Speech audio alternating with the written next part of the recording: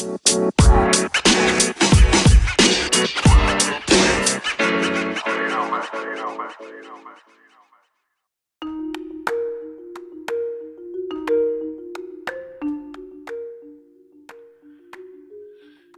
morning, good evening, good afternoon, wherever you are in this world. I hope that you are blessed and highly favored, and thank you for tuning in. All praise to Yah, the Lord of hosts, the living God, King of the universe, omnipotent and all kind and merciful, supreme and extolled, who is eternal, sublime, and most holy, ordained and created the universe. All praise to the Holy Spirit. All praise to Yahweh Shai. All praise to the angels that watch over us every day. So today, I got a few things I want to talk about. But let me update y'all on this Maxwell chick, and that's Epstein's sidekick. So I'm on CNN.com. It took me a couple of days, so forgive me because I told y'all I wanted to keep track of this case. But I've been working. So CNN.com is my reference. Was updated today at 2:45. So I guess the prosecution has rested. And then now it's the defense. So a former assistant and expert on false memories testified for Ghislaine Maxwell's defense on Thursday as her legal team got its first opportunity to call witnesses to the stand. Excuse me, I'm still recovering from my head cold. The former assistant, Kimberly Espinoza, testified for just under 2 hours about the roughly 6 years she spent working for Maxwell at Jeffrey Epstein's company in New York from 1996 to 2002. Her testimony mainly focused on her memories of Jane, one of the four women who testified Maxwell groomed her for sexual abuse when she was underage. Jane appeared to be probably 18 when she met her, Espinoza said, and Jane's mother told employees that Jane was Epstein's goddaughter. Espinoza testified that Epstein treated Jane nicely as far as she could see. Jane testified earlier in the trial Epstein sexually abused her, and that Maxwell at times joined in on the abuse, both in Palm Beach, Florida, and Manhattan when Jane was 14, 15, and 16 years old. Espinoza also testified that Maxwell and Epstein were a little flirty and appeared to be in a romantic relationship. In the early 2000s, though, she believed they had stopped dating and were no longer traveling to and from the office together. The assistant says she respected Maxwell, who treated her fairly and nicely, and she praised Epstein as generous. She says she never seen anything to suggest Maxwell or Epstein even behaved inappropriately with underage girls. The assistant's testimony came as the defense began to present its case in the sex trafficking conspiracy trial of Maxwell, Epstein's close confidant and longtime associate. The defense case is expected to last just a few days. The prosecution rested its case on Friday after calling 24 witnesses across 10 days of testimony. Their case was highlighted by four women who said they were sexually abused by Epstein when they were under 18 years of age and who said Maxwell facilitated and sometimes participated in that abuse. Prosecutors also introduced photos of Maxwell and Epstein embracing and smiling for the cameras over the years, including several showing her massaging his foot. The defense objected to showing the jury these photos, but the prosecution insisted their close relationship was central to the case, and the judge agreed. Their relevance is self-apparent given the contents of the photographs, prosecutor Allison Moe said. The relationship between Maxwell and Epstein is central to this case. Defense attorneys have argued Maxwell is being scapegoated for Epstein's actions and have attacked the memories and motivations of the women who said they were abused. Maxwell, 59, has pleaded not guilty to 6 federal charges, sex trafficking of minors, enticing a minor to travel to engage in illegal sex acts, transporting a minor with the intent to engage in criminal sex activity, and 3 counts of conspiracy. Epstein, who pled guilty in 2008 to state prostitution charges, was indicted on federal sex trafficking charges in July 2019, but died by suicide in prison a month later. Maxwell was arrested a year afterward. So doctors explain science of memory. Dr. Elizabeth Loftus, a psychologist and professor at the University of California, Irvine, testified about false memories as part of the defense attempt to broadly undermine the truth of the accuser's testimony.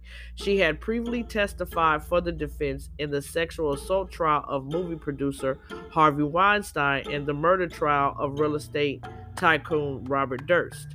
She testified Thursday that humans can be exposed to misinformation about an event after the fact and incorporate it into their memory, making it inaccurate.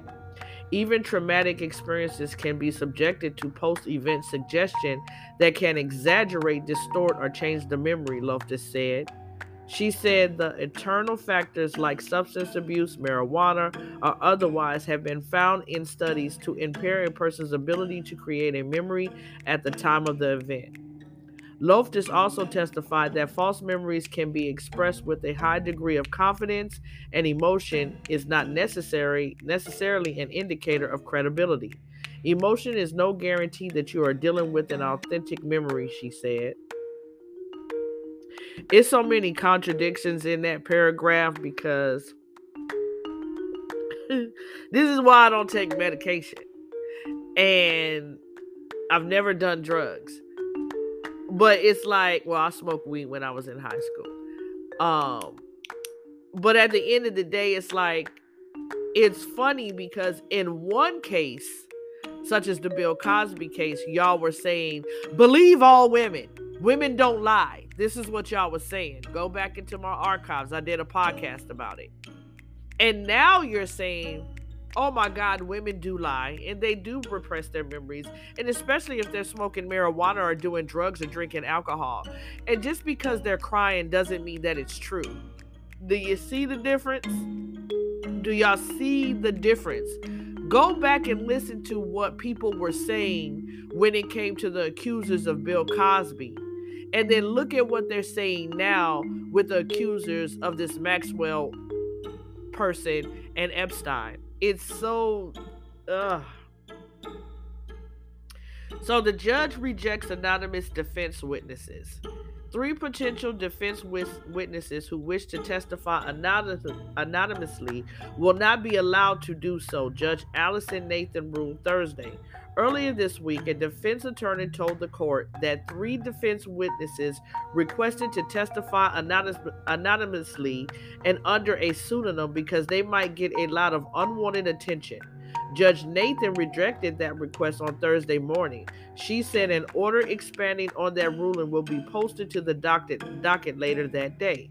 Nathan also ruled that defense cannot seek testimony from attorneys for 2 of the women who testified that they were sexually abused while underage. However, the defense will be allowed to call to the stand Robert Glassman, an attorney for a 3rd accuser who testified under the name Jane, to testify on a narrow issue related to his client's knowledge of how her cooperation would impact her payout with the Epstein Victim Compensation Fund.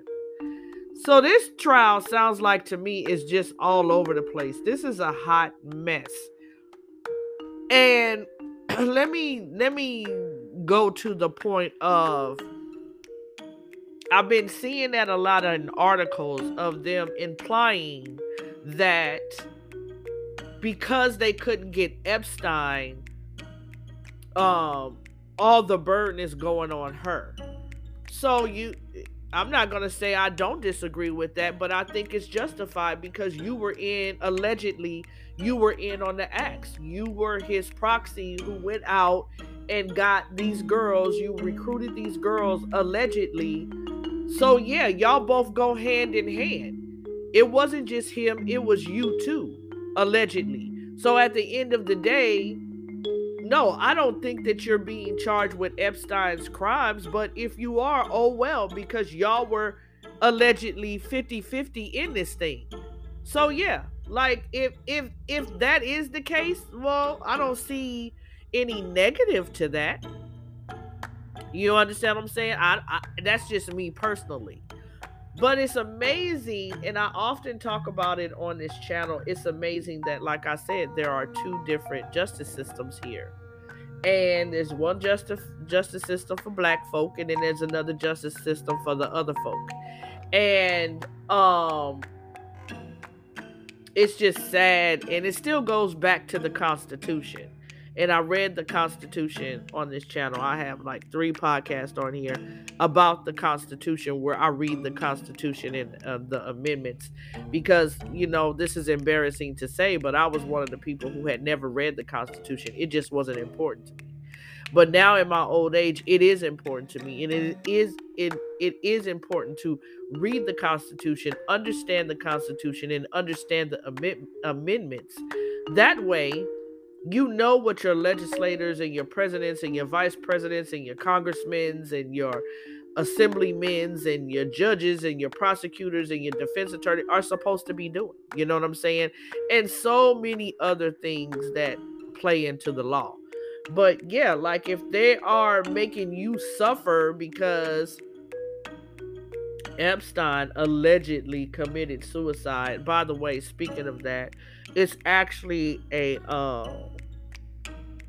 documentary on Netflix about Epstein. Go check it out, about this case. And the reason why I'm interested in this case is because, well, so many reasons, but one of the main reasons is I wanted to see the comparison between, and I'm not defending anybody because I can't. I wasn't there, but I'm just saying I am a survivor, and I think I have a bit of an insight of what victims and survivors go through. And I look at the comparison of the Bill Cosby case and how they treated the alleged victims of that, and how, you know, everybody, the Lisa Blooms and the Gloria Allreds and the Alyssa Milanos and the, you know, all these people were in the front and had so much to say. The talking heads at Fox and CNN and CBS and Gayle King and excuse me, Oprah Winfrey, all these women had something to say. And the one thing out of so many other things that stood out to me was when they said women don't lie. I mean, when that came out and the news ran with it, I was like, and I'm a woman. I'm a whole black woman. And I was like, women don't lie. Like, where the fuck we get that at? Like, I can go into history about how women have lied about being raped and violated and how it's destroyed. I mean, you can even look in the Bible and realize how women lied and brought down kings and emperors, and you know what I'm saying? So really, this is what we saying? Women lied, and it's why Emmett Till's dead. Women lied is because that's why Black Wall Street is down, and Charleston and all these different towns, by the way, once again, I'm gonna get back to my segments on that, have burned down because women lied. So I'm not saying that all women lie. I'm just saying, in this situation, in these times now, especially when it's a payout coming, some women might lie. In this case, I don't believe that the women are lying. I just don't. I just really don't. When you look at the documentaries and you read about this case and you hearing what these victims are saying, it's like, I really don't believe they lying. And they could possibly be. They could possibly be lying. But now all of a sudden it went from, when it came to Cuba, when it came to Bill Cosby, when it comes to R. Kelly, when it comes to black folk, it's believe women. Believe all women. Women don't lie. But when it comes to this, well, you know, your memory could, you know, you could over exaggerate. It could be drugs, marijuana. It could be it's just the bullshit. It's the bullshit for me. That's just me. So go back and look at the parallels, look at the differences, compare the differences to how they talk about. And I'm not saying anybody is innocent or guilty. What I'm saying is look at the difference in the way they report it when it comes to black folks, or like y'all like to say, people of color. But when it comes to them, how they report it differently and how the rules are different. So that's that bullshit for me. So y'all so worried about Jussie.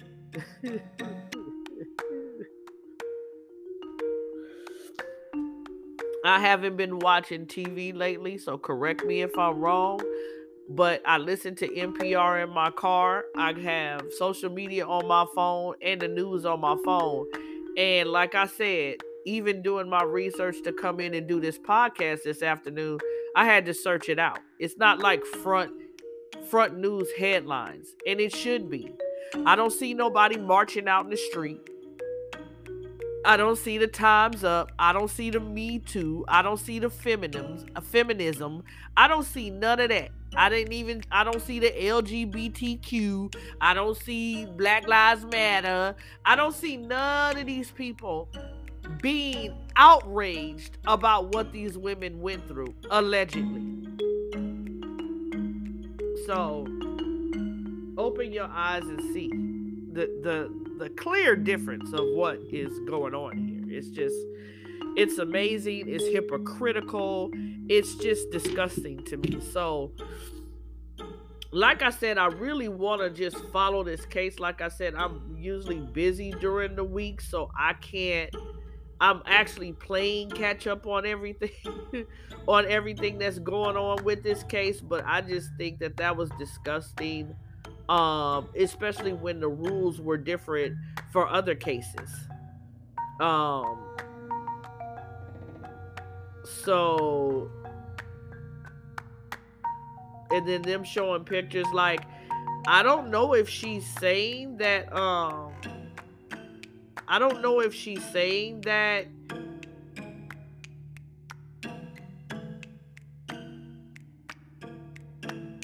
this is interesting. I don't know if she's saying that she had no affiliation. Is that what she's saying?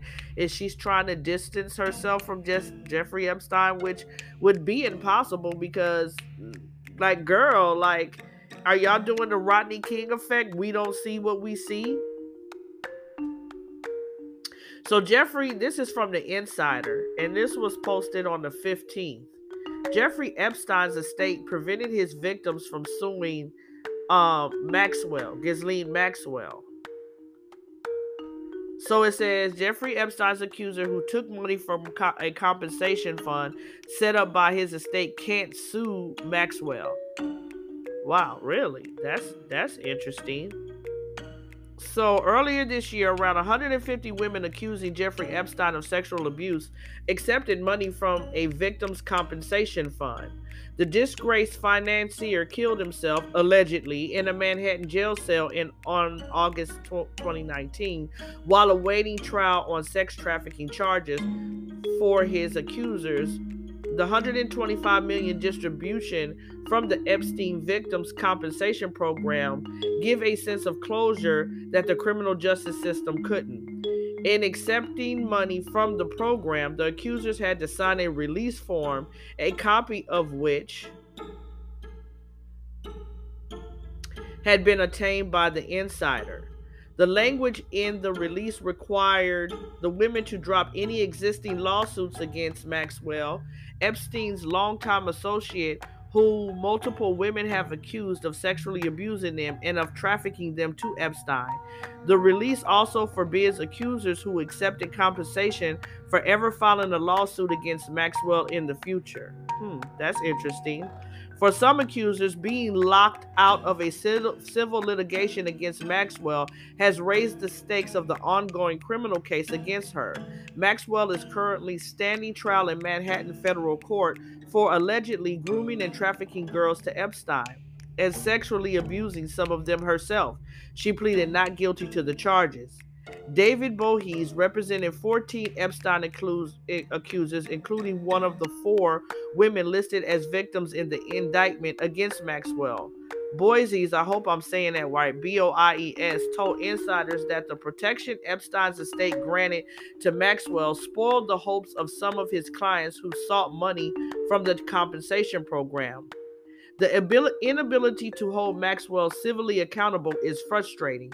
He said, I think that has, in the survivors' minds, made accountability through the criminal process even more important.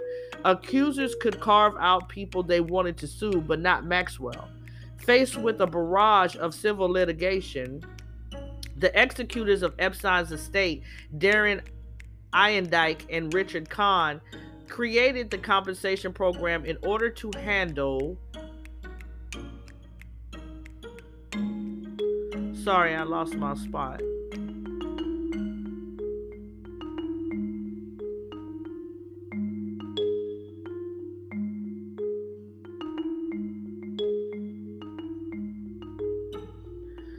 To the program, okay, so I lost my spot. Sorry, in order to handle each accuser's claims more quickly. Sorry, guys.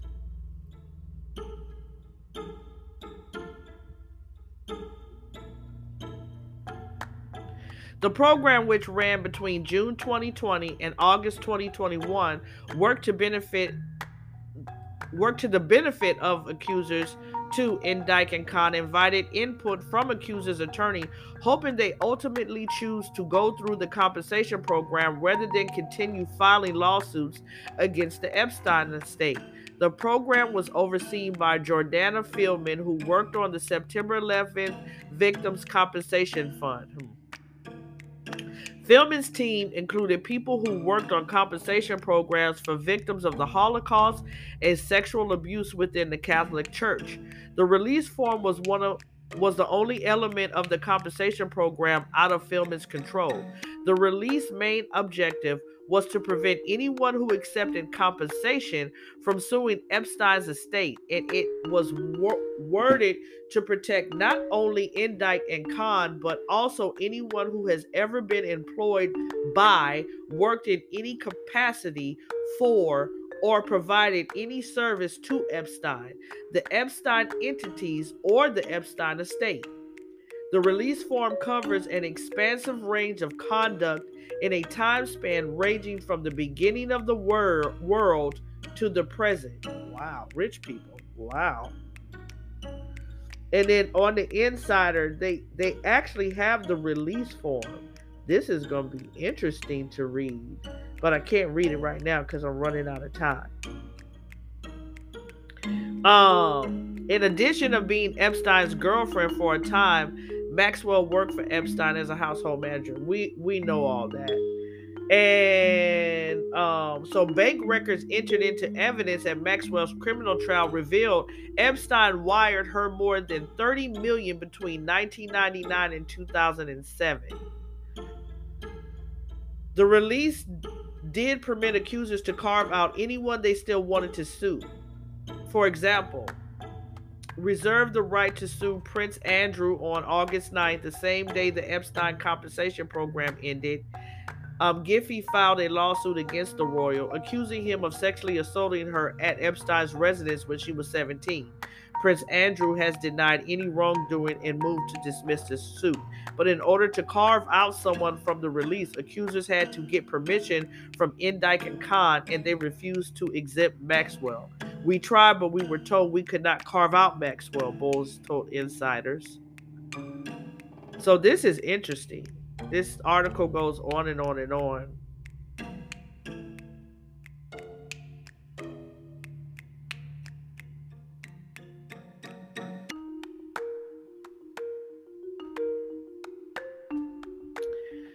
This case is interesting because I didn't even know that. I didn't even know that there was a compensation fund. Now, what I'm going to say is probably going to upset a lot of people, but this is just my opinion, so calm down.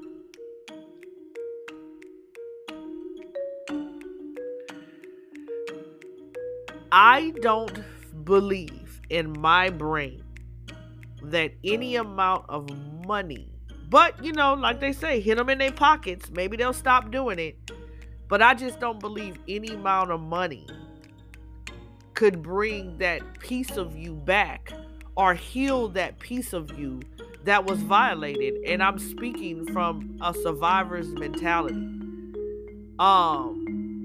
Maybe that's immature of me. Maybe that's naive of me. But if I'm really serious, this is just my opinion, so calm down, don't get mad. If you really want people who have sexually abused you and abused young kids and girls and boys or whatever the case may be to suffer consequences, why would you sign a contract exempting anybody else who was involved in it?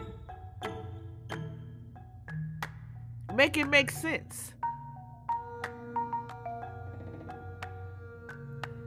Now, yeah, I don't believe the cook should be sued, and I don't believe like the gardener should be sued or whatever the case may be, but nobody should have been exempt.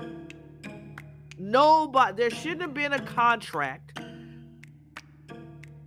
created or signed so people can be exempt from lawsuits. That just, and then you sign it. And then you sign it. But you want justice because you've been harmed mentally, physically, emotionally, and sexually. But you signed a contract that doesn't hold other people liable, which gives them free reign to continue doing what they're doing. Make it make sense. If someone doesn't agree, at the end of these podcasts, I always post questions. And you can go to the end of the podcast and you can leave a message and you can type it in or you can answer the questions that I do. Somebody tell me I'm wrong here. Like, if I'm not seeing it the right way, like I tell you guys, I'm always open to learning and to seeing it. Because sometimes when you have been a survivor of something, sometimes you can have tunnel vision. But that's just my opinion, and I could be wrong. But in this moment, I don't feel like I'm wrong. But if you guys feel like you see it another way, educate me so maybe I can understand what's going on. But I'm going to come in with a part 2 of this. Yeah, make it make sense. That doesn't make sense.